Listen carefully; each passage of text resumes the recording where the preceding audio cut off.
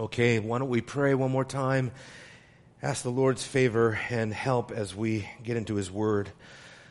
Let's pray together. Heavenly Father, thank you again for the promise of your Word that in thinking over the things that you have given us in your Word, you will grant us understanding in everything.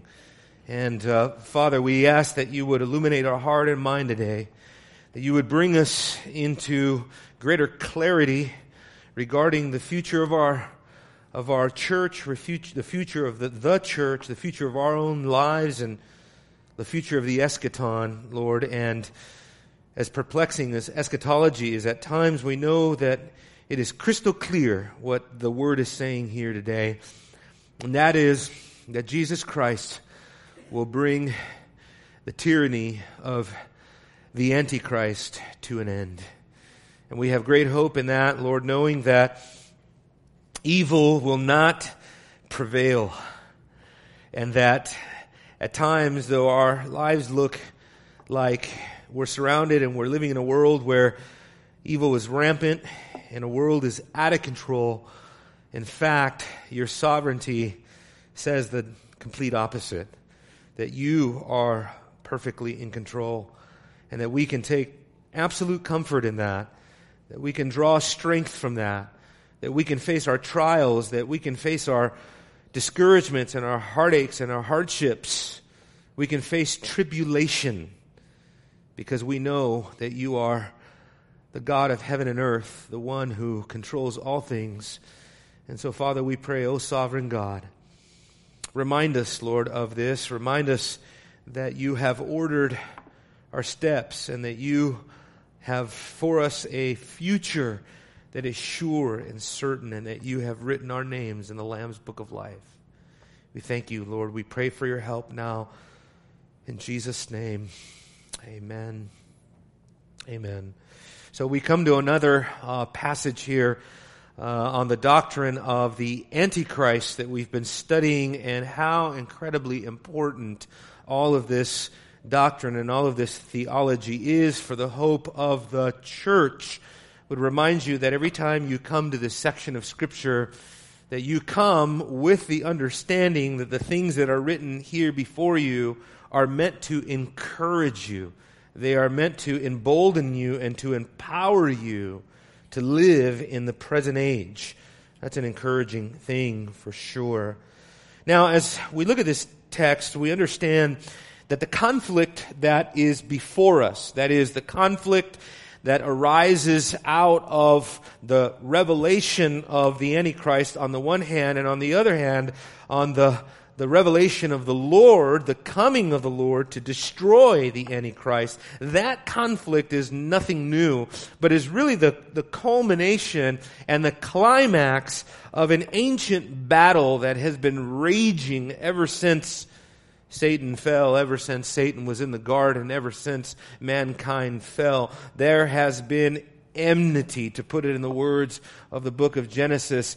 God says, I will put enmity between your seed and the seed of the woman, which is Christ and his people. And that is what has been unfolding throughout the pages of history. And so that every single conflict is a prelude, is sort of a preview of the ultimate conflict to come. And when it comes, and when Christ comes, and when the Lord returns in the second coming, He will not only usher in the everlasting kingdom, but He will bring the kingdom of the Antichrist and of Satan to an end.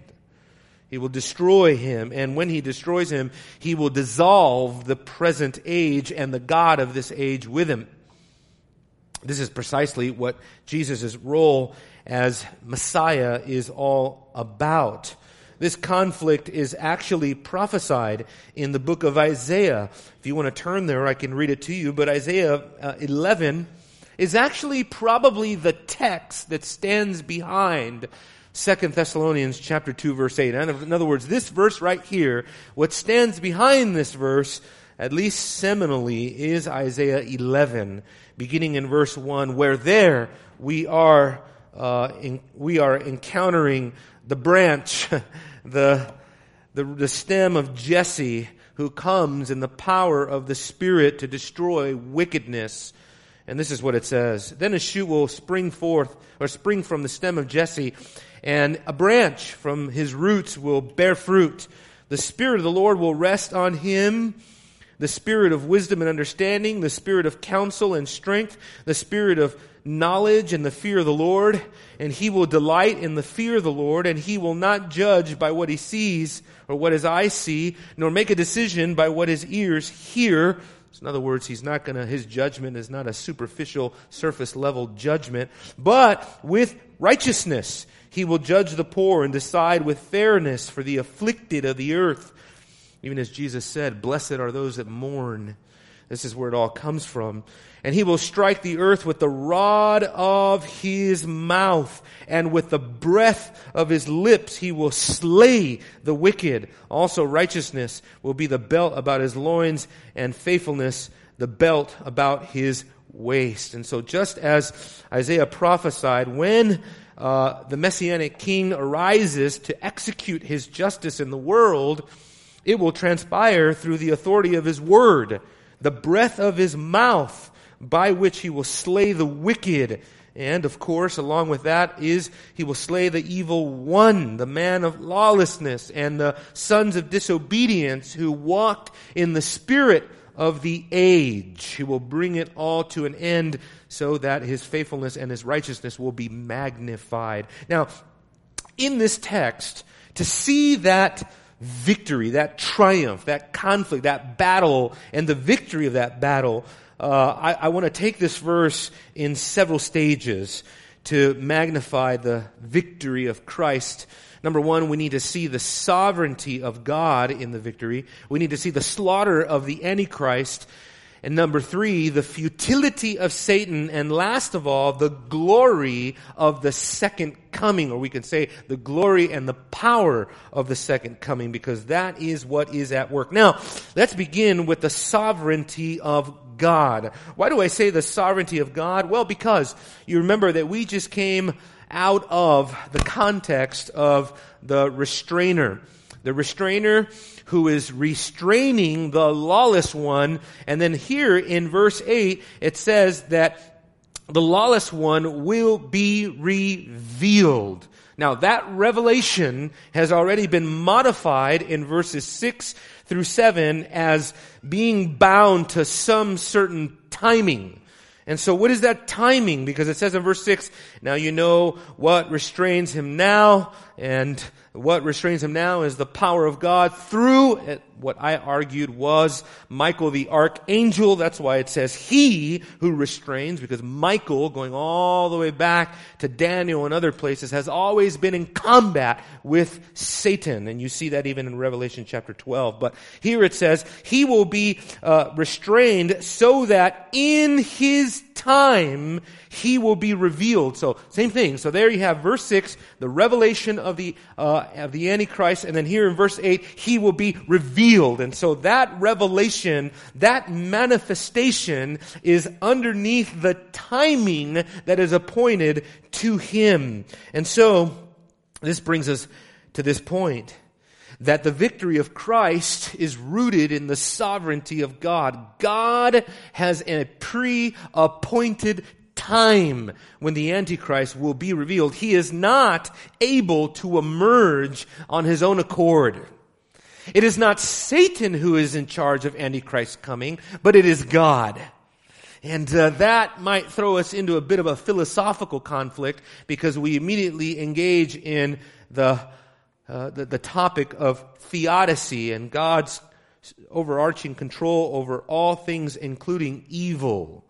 And so theodicy just speaks of God's relationship to evil. And so the argument usually goes, how can there be a good God if God is in control and even ordains, especially according to Reformed theology, that God ordains whatsoever comes to pass, including the evil that comes to pass in the world. Well, I don't know that I'm going to resolve all of that here for you now, other than to say that God has a good purpose for the evil that he ordains. Exhibit A, the coming of the Antichrist.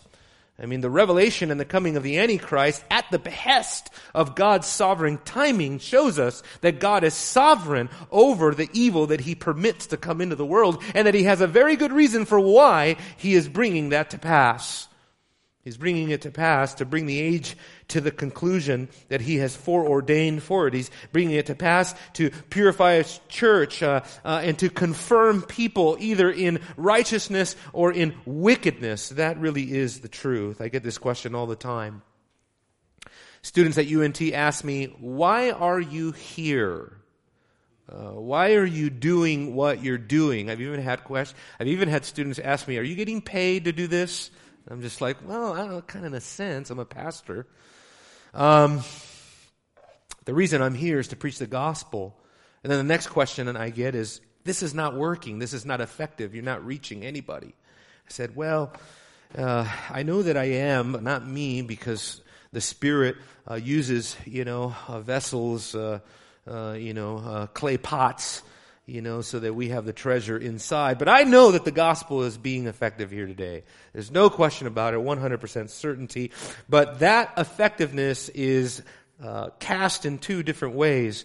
According to 2 Corinthians chapter 2, verse 16 and 17, we know for a fact that the gospel is either hardening you in your unbelief, or it is softening you in your repentance. And so death to death or life to life. And so I'm perfectly fine understanding it in those ways. And that's exactly what's going on here in the revelation of the man of sin. When he comes, it will be for the manifestation of the fact that people will either be confirmed in their wickedness in opposition to God, or it will be so that people will turn to God and repent. God is absolutely sovereign over everything, brothers and sisters. It says in Psalm 115, verse 3, God sits in heaven and does whatever he wants. Another question I get all the time is, do you believe in free will? The answer to that question is kind of nuanced, but I can say something like, well, yes, of course. It says it right there. Psalm 15, verse 3, 115, God sits in heaven, does whatever he wants. There you go. There's your free will. Of course I believe in free will. God is the only one who truly has it. And because God is free and God is sovereign, then I know that he is sovereignly in control of all things, all things. Even the devil, even the Antichrist. We consider the devil. Why did the devil fall? Well, I don't know that I can answer all the intricacies of that, but one big answer that I give to that question is if people ask me, why did the devil become the devil? Why did the angel go from being a splendorous, glorious angel to the fallen angel, Satan, as the devil as he's come to be known? I say the reason why is because he was not elect. It says in 1 Timothy chapter 5, as Paul refers to elect angels. And so the reason why Satan and his angels fell is because they were not foreordained before the foundation of the world to be ordained to eternal life. They were not elect and chosen by God to minister into his presence forever. Now, that's as far as I go. You want to push me? I'm just going to say, I don't know. But I know this. Satan is not elect. And that's why he fell. If he was elect, then he wouldn't have fallen. God was sovereign over the reprobation of Lucifer and will be sovereign over the final stages of his influence and his life and his work in the world, even through the Antichrist, even through the coming and timing of the manifestation of the man of sin.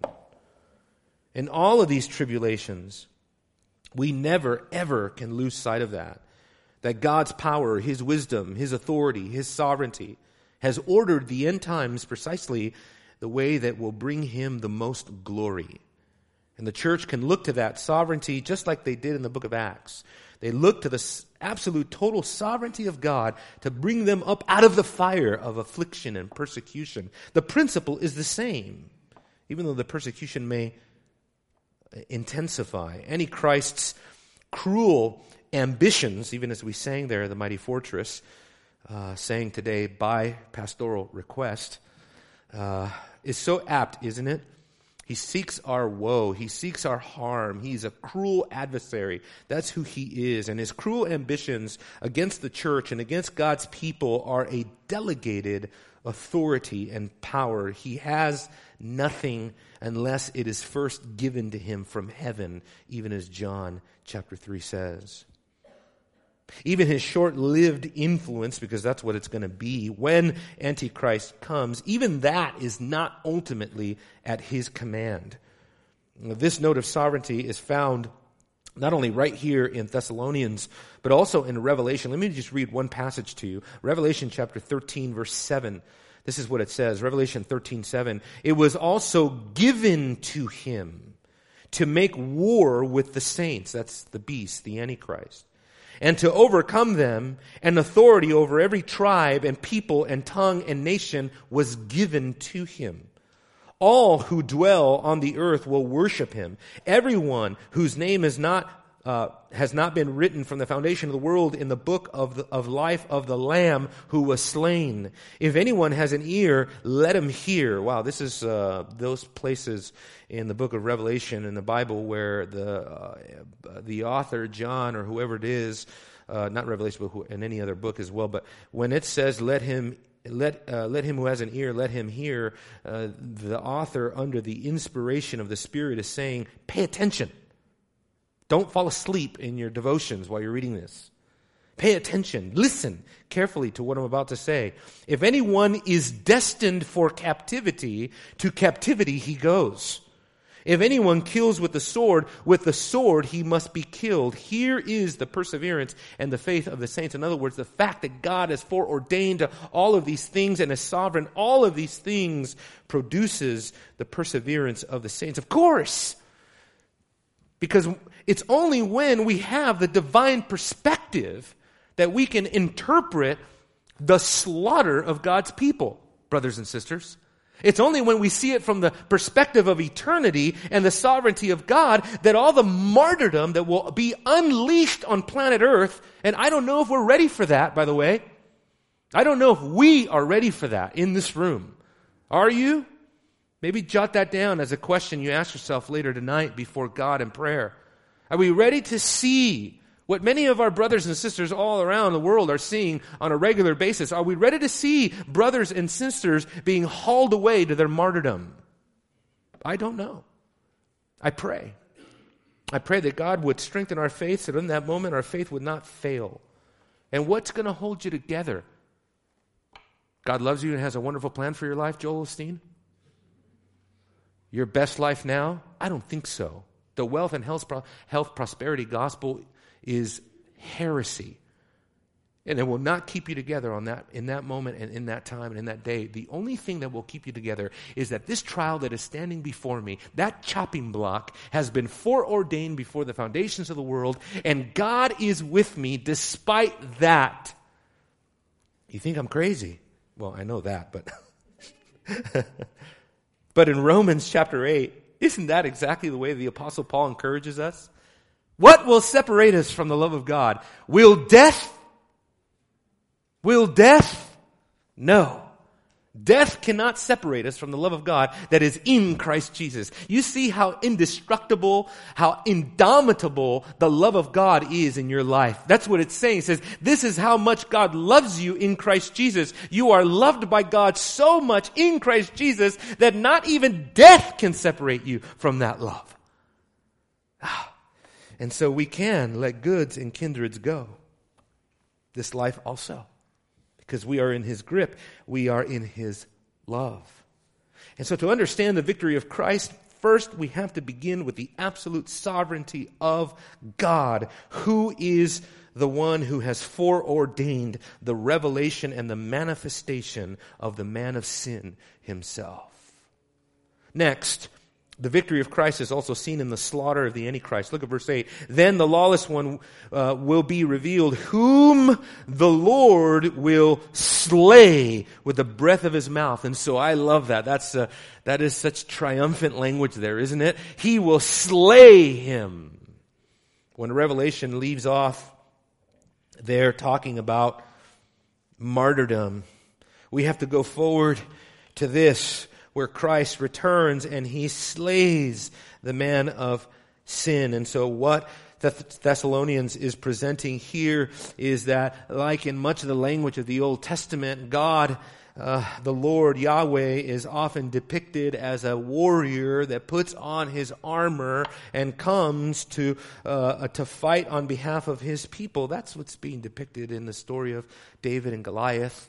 You know what I mean? And so we tell Eden, we say, Eden, do you want to be on David's team or Goliath's team? And she's like, I want to be on David's team. So we use that to our advantage. So we say, hey, you want to be on David's team? You better eat your vegetables. Because if you're on David's team, you want to be big and strong, right? So eat those veggies on the plate. Don't put them aside, okay? You want to be big and strong, be on David's team? See, this is the way we manipulate. No, just, she sees right through us, by the way. She's smarter than that. But that episode there in Scripture is meant to prepare us for the final conflict between Christ and the true enemy of God's people, and the conflict that comes between he and Antichrist. But ultimately, this whole theology of the Antichrist coming to an end is found in Daniel chapter 11, verse 45, where it says of this end-time ruler, this little horn that rises up. And as we mentioned in Sunday school, anytime Scripture speaks of a horn, a lot of people check out because they I can't understand this. This imagery is too crazy. There's horns, and there's a little horn and a big horn. And in your mind, you're thinking like, Longhorns from Texas, right? Or something like that, right? That's not what the Bible is trying to convey. The Bible is speaking of strength. The horn is a symbol of power and strength. And so what he's saying is that some world ruler will arise, and power will be granted to him to rule and to govern. And so the king of Babylon and all those, the Pharaoh, those are horns of power.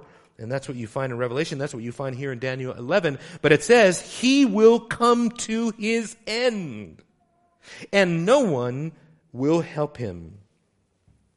Many years ago, back in the 40s, E.J. Young, in his commentary on the prophecy of Daniel, fantastic commentary, by the way, he says, the great final enemy of the people of God, the Antichrist, will make his last stand in a territory that is sacred and holy, because it refers to Jerusalem, and his end will be complete. Apparently, it will be brought about by the glorious return of the Son of God from heaven. So expositors have been making these connections for a really long time. So you have multiple references in Daniel and other places to the destruction of the final world ruler. Daniel chapter 7, verse 11, also, which is borrowing from Isaiah 14, verses 13 and 14 that we looked at there. And some of the instances may have partial fulfillment in lesser Antichrist figures. So I don't deny that. And we talked about that. Keep your eye on the ball here, guys. Listen carefully. Because as you read a commentary on Daniel, you read a commentary on the Antichrist, what you're going to have is an array of positions and an array of views coming from every angle and every theological persuasion. And the names that they're going to be throwing out there is Antiochus Epiphanes, Antiochus IV, Nero, Caesar Nero, and Titus. And that these men are the Antichrist of Daniel. And to that position, what I say is that no, this is not the Antichrist of Daniel, but maybe they are prefiguring the Antichrist. Perhaps they do fulfill some of what Daniel and the prophets are seeing, but that only paves the way for the ultimate fulfillment. And the reason we know that is because when this ruler arises, the only thing that will destroy him is the return of Christ. So those rulers have come and gone. And it may be that Antiochus, he walked into the temple, he slaughtered a pig, spilled its blood in the Holy of Holies, and that was a total desecration of the temple that was foreseen by Daniel many centuries prior. Maybe. But that is not the ultimate blasphemer that God is after and that God is revealing to us. Now, ultimately, this destruction of Antichrist can only be fulfilled by the parousia. And so, for example, you see that in Revelation chapter 19. Turn there. Revelation 19, beginning in verse 19. So 19:19. And so this is taken then out of the realm of the prophetic symbolism of the Old Testament and made crystal clear by John, who doesn't depart from the Old Testament prophecies and the Old Testament prophetic idioms. He doesn't depart from that. He uses them, but then he shows us how this is all going to be coming to pass, because he says in Revelation 19:19, I saw the beast and the kings of the earth and their armies assembled to make war against him who sat on the horse and against his army, that is Christ. And the beast was seized, and with him the false prophet who performed signs in his presence. By the way, that kind of fills in the gap of what is being talked about here in Thessalonians, because in Thessalonians it speaks of those signs and wonders that are coming. Revelation makes very clear, crystal clear, is that it is the false prophet who will perform these things in the presence of the beast. And we don't have time to get into the specifics of all that, but that's sort of filling in the gap. But it says here, he was seized with the false prophet, by which he deceived those who had received the mark of the beast and those who worshipped its image. These two were thrown alive into the lake of fire, which burns with brimstone, and the rest were killed with the sword. Watch this now, connecting us back to Thessalonians. The rest of them were killed with the sword which came from the mouth of him who sat on the horse, and all the birds were filled with their flesh. And so there, again, we have the mouth, coming back to Thessalonians, the breath of Jesus coming to slay the Antichrist and his final world system. I believe that's what's going on there. You know that this language here in verse 21 of Revelation 19:21, this language here of the sword that came out of his mouth, but more importantly, all the birds were filled with their flesh. That is ultimately going back to Ezekiel 38 and 39, which is a prophecy of Gog and Magog. Now, the reason why that's important is because of this, is because it connects us in Ezekiel chapter 39, verse 20, to the concept of the mighty men who rule the world. That mighty men reference is found all the way back in Genesis chapter 6, referring to the sons of God who saw that the daughters of men were beautiful, and then they went and took wives for themselves, and they were called the mighty men, the men of renown. What gives? What's Genesis talking about? Because it doesn't really qualify it, it just says it. And then there is one particular mighty man who is zeroed in upon, kind of like, we go to the mighty men, so there's all these powerful people on earth, and then it kind of zooms into one mighty man, so you understand what Scripture is trying to convey, and who is that mighty man? That's Genesis chapter 10. That's Nimrod from Shinar, the one who built the Tower of Babel. He is the mighty man that Genesis is trying to get us to understand. These mighty men are who? Well, we know the mighty men of David, but that's not what's being referred to in Genesis or in Ezekiel. These are enemies of the people of God. These are enemies of God. And they are world rulers. And so what do we find right here in Revelation 19? It says that I saw the beast and the kings of the earth. You see, what Genesis, what Ezekiel, what Revelation is trying to tell us is that the beast always works in this way. He tries to capitalize upon those men, those mighty men who have the capacity to shape world events and the course of human history, because what did we learn from Babel? If we learned anything, God says that if He doesn't intervene, what does He say? Nothing will be impossible for them. In other words, they will be unstoppable. And what can stop it?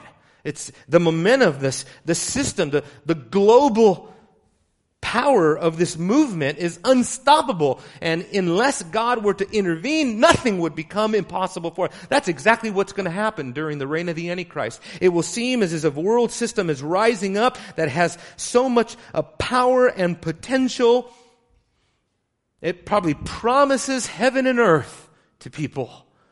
And if God does not come in with the brightness of His coming, if Messiah does not come in riding on that white horse with the word proceeding like a sword out of His mouth to slay the beast, nothing would be impossible for them.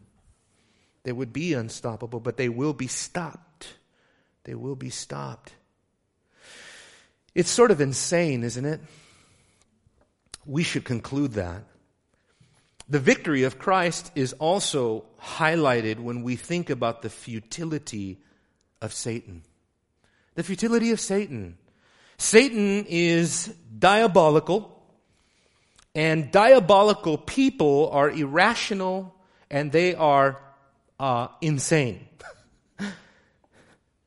Because if we learn from Isaiah 14 anything, is that the one who said, "I will ascend to I will ascend to the heights of heaven. I will be like the Most High God." It's as if, the Lord says in verse 14, "Are you serious? Not only will you not ascend to the throne of God, you will actually descend to the pit. That's where you're going."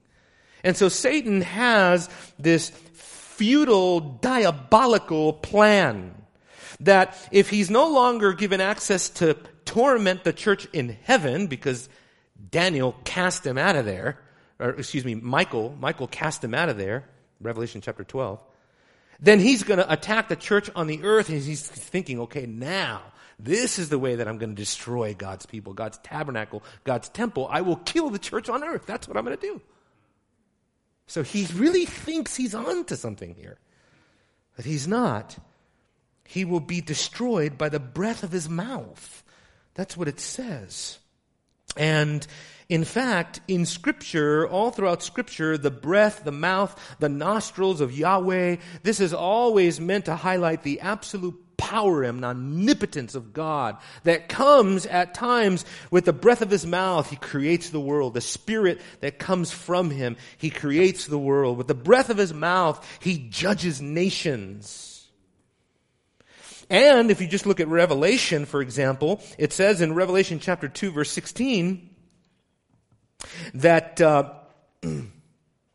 judgment that will be meted out, for example, to heretics, is with that which proceeds out of the mouth of Jesus.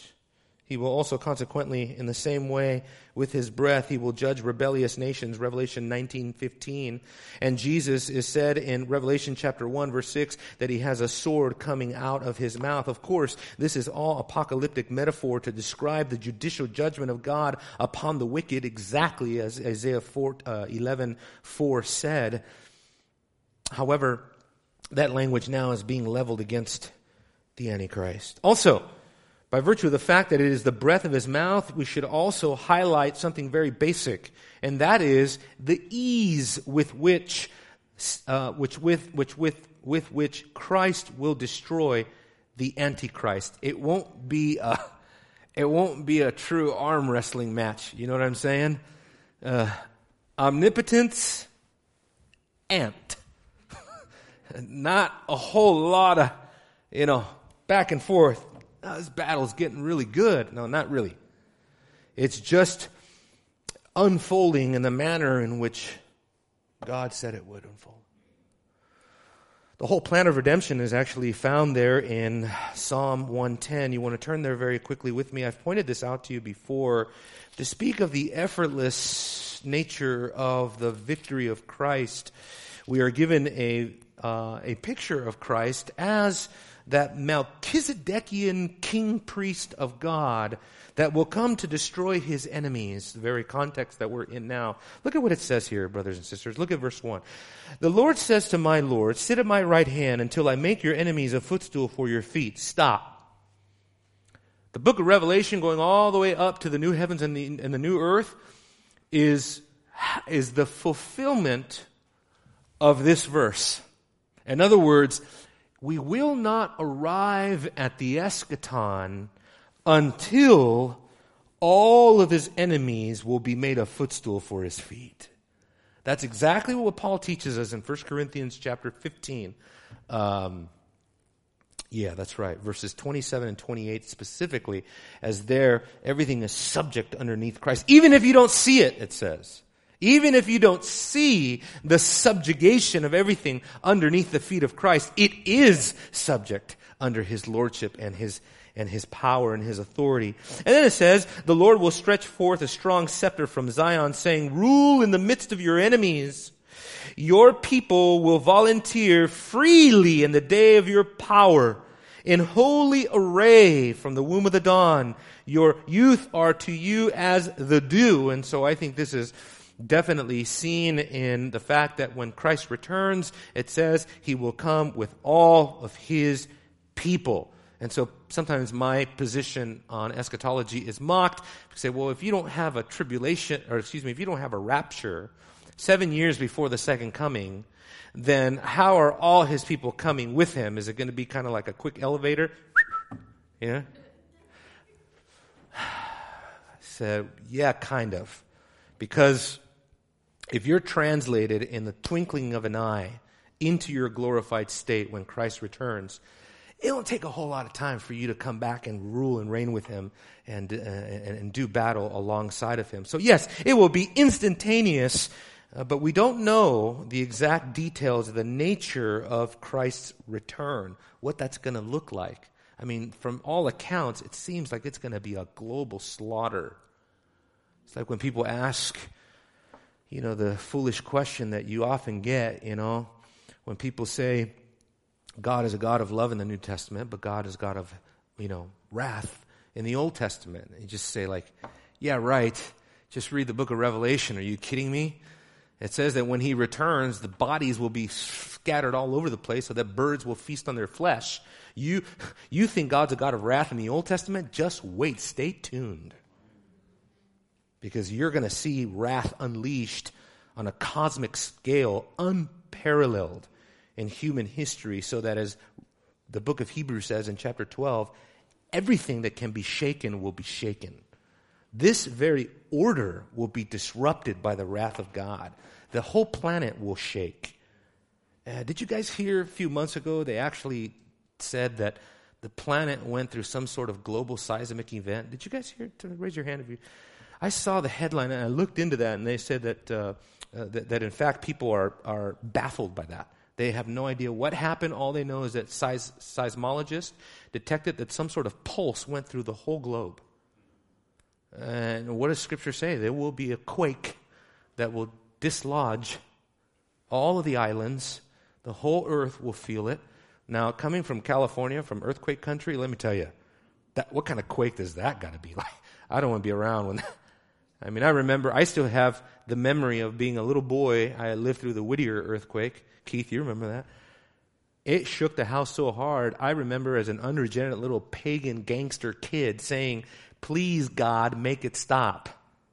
I was terrified to my core because the shaking was so violent. You got to admit, guys, when you're in a heavy earthquake, how many of you have been through that? But you lose faith in everything. You just, you know what I mean? You ever seen videos of people that go through earthquake? I saw the video. It was like a funny video, but the earthquake came, and this guy was just walking around in his living room, and he ran underneath a coffee table about this high off the ground. He didn't even fit under there. He was so terrified. He forsook all of his kids, all of his family, and he just thought of himself. Yeah. Where's your courage, right? And the Bible says that the hearts of men will fail on that day. And the Bible says that people look on the waves of the sea, the roaring of the waves, and their hearts will fail. And the Bible says that there will be an earthquake that will dislodge the whole world. Wow, how powerful is the second coming going to be? Turn with me in your Bibles to 2 Thessalonians chapter 1. This is the final point. The victory of Christ is also consequently seen in the glory of his coming. The glory of his coming, which Paul has already talked about. And beginning in verse 6, you know this passage because we spent several weeks here. But it says in 2 Thessalonians chapter 1, verse 6, for after all, it is only just for God to repay with affliction those that afflict you, and to give relief to you who are afflicted, and to us as well when the Lord Jesus will be revealed from heaven, so there's the second coming, with his mighty angels in flaming fire, dealing out retribution to those who do not know God, and to those who do not obey the gospel of our Lord Jesus. These will pay the penalty of eternal destruction, away from the presence of the Lord and the glory of His power when He comes. That's the point. When He comes to be glorified in His saints on that day, and to be marveled at among all who have believed, for our testimony to you was believed.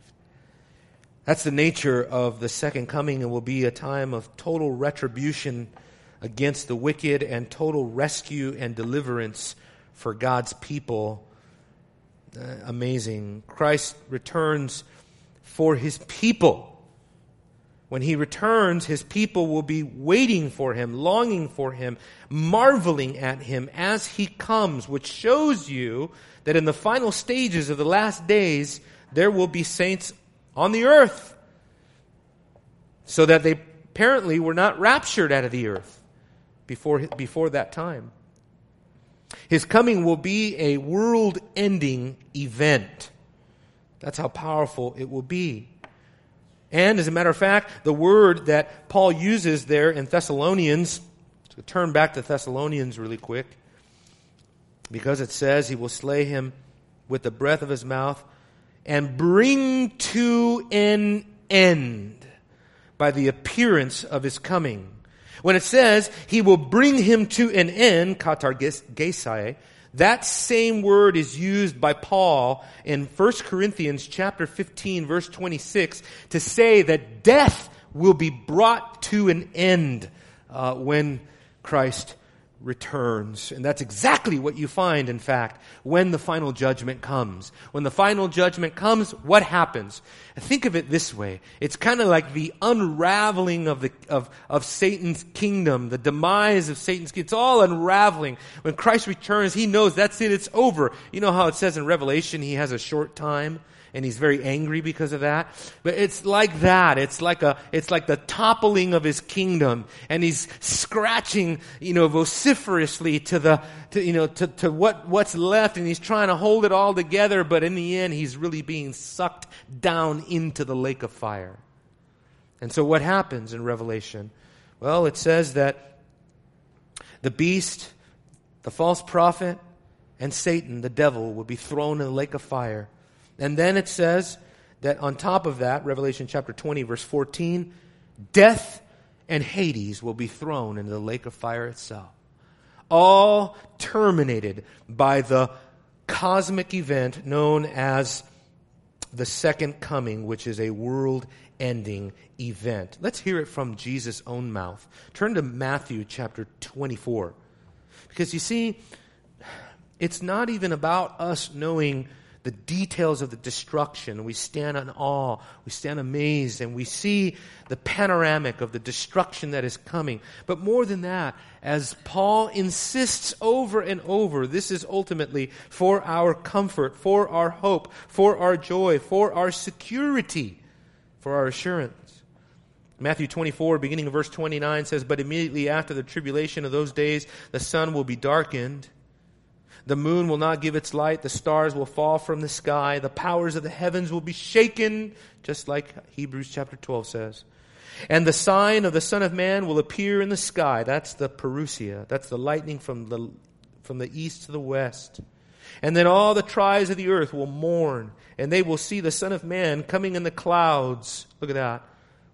Coming in the clouds of the sky with power and great glory. As He comes in the clouds of the sky, it's almost like a vision of Christ coming in the fullness of the power of the Holy Spirit, which is always symbolically represented in the clouds, the glory cloud.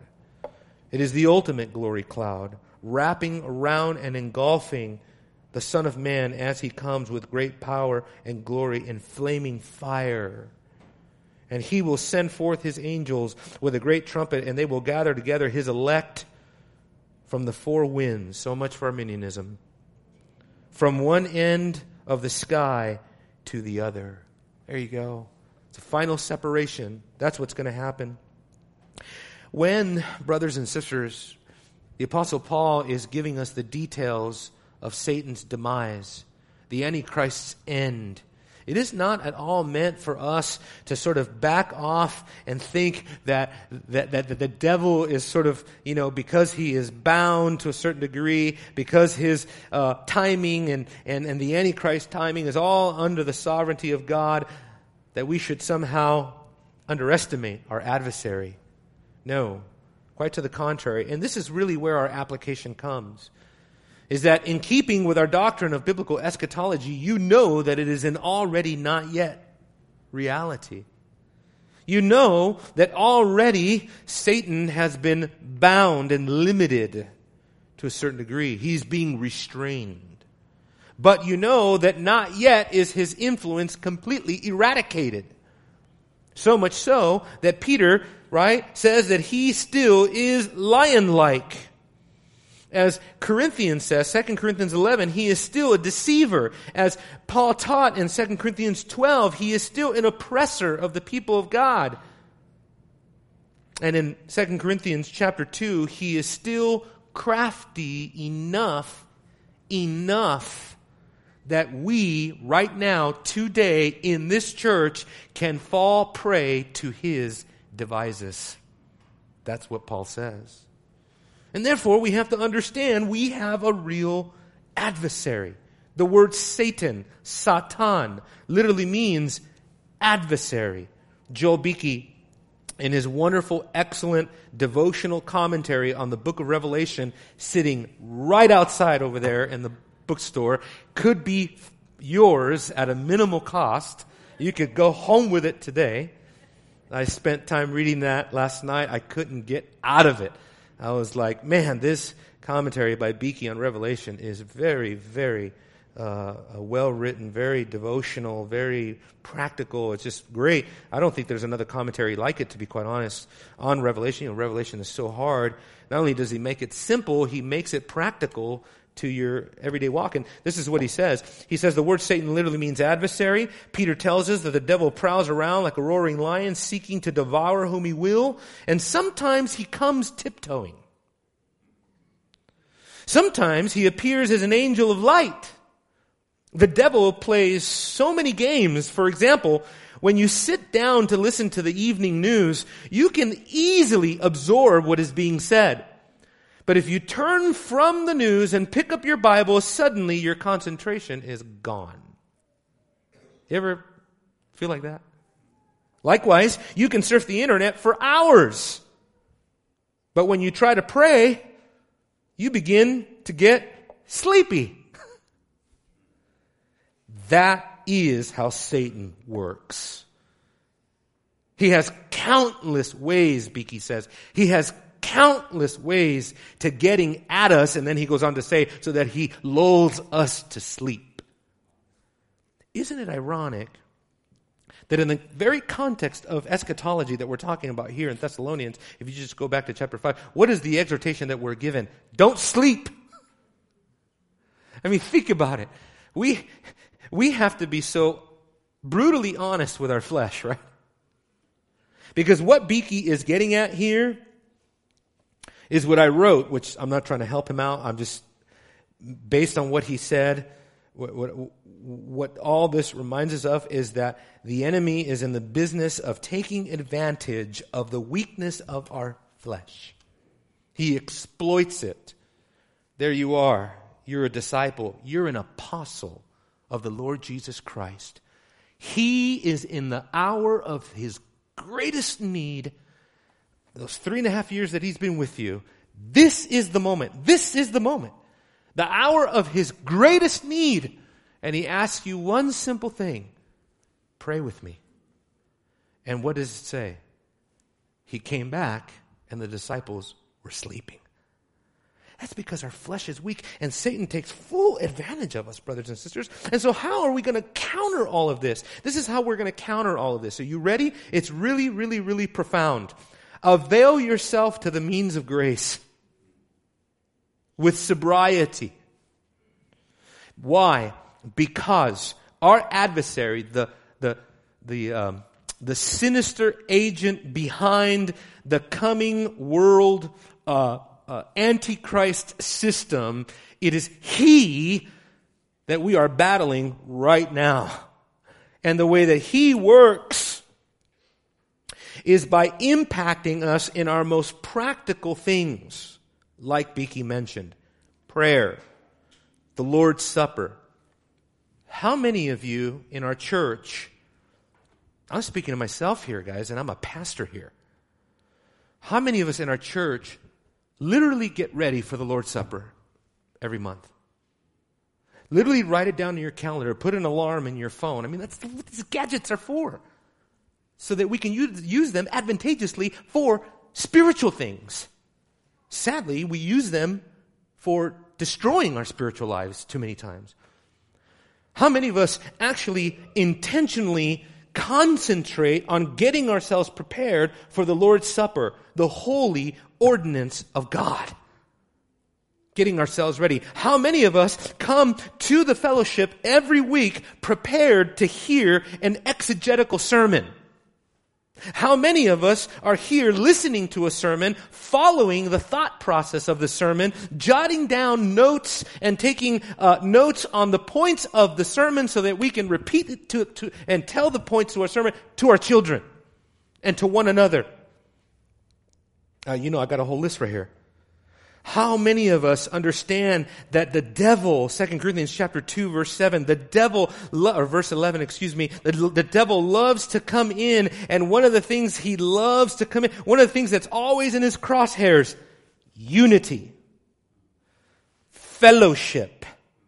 If I can destroy the foundations of this, I can weaken Heritage Grace. Right? I don't even got to attack the leaders. I just cause a little division over here on the side. Like Paul, that'll keep you up all night if you are a leader.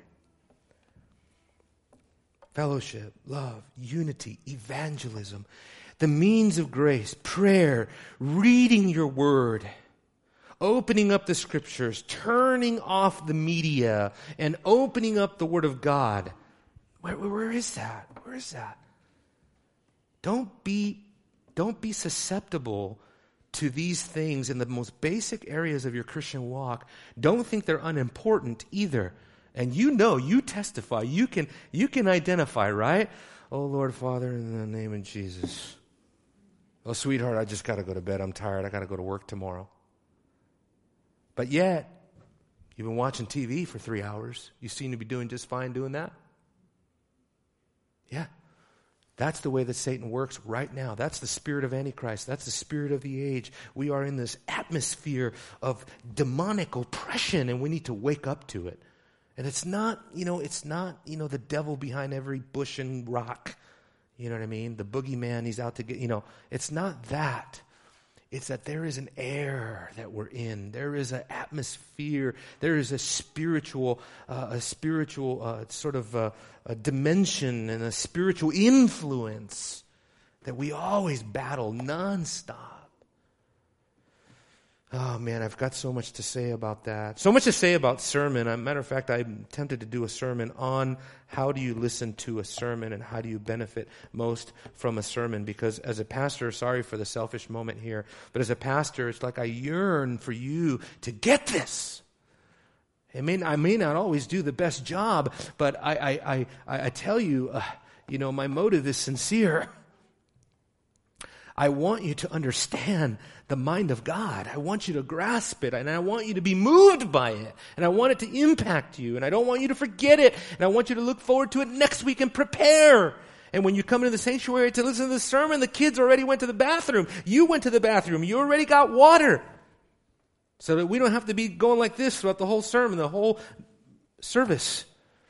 I know it's hard. I mean, my wife had to leave right now, so so if you got one like Eden, hey, I get it. But you know what I mean. Distractions during sermon. That's how the devil works. You missed that whole point, Pastor. You know how hard the pastor worked just to get that one point together? You know how many times he had to go back, erase, do it over again? I can't figure it out. Kind of like this all night long. And you walked out. God have mercy on you. Like I said, it comes from a true motive, I believe, just to see the Word of God have its effect upon your heart and upon the heart of our church. So let's pray. Father, help us not to always think that everything is on the lofty end of things, when really everything in our lives is on the practical side, the experiential side of our lives, of our walk with you. And so help us, Lord, to be sober such that we are prepared, and that we prepare our minds for action, and that we take the necessary steps. Number one, to be here. Number two, to really be here, to be engaged. And by being engaged, to be ready to be changed. And so, Lord, I pray that you would protect your people, myself included, from Satan's devices. We are not ignorant of his schemes. He seeks to work us woe. But we thank you that the right man is on our side, and that he has already granted us the victory, and that the final defeat of Satan, the Antichrist, the world system, that final defeat is just really the last ditch effort in a futile dream that will never come to pass. Because Christ is king, and his kingdom will have no end. So thank you for these promises in Jesus' name. Amen.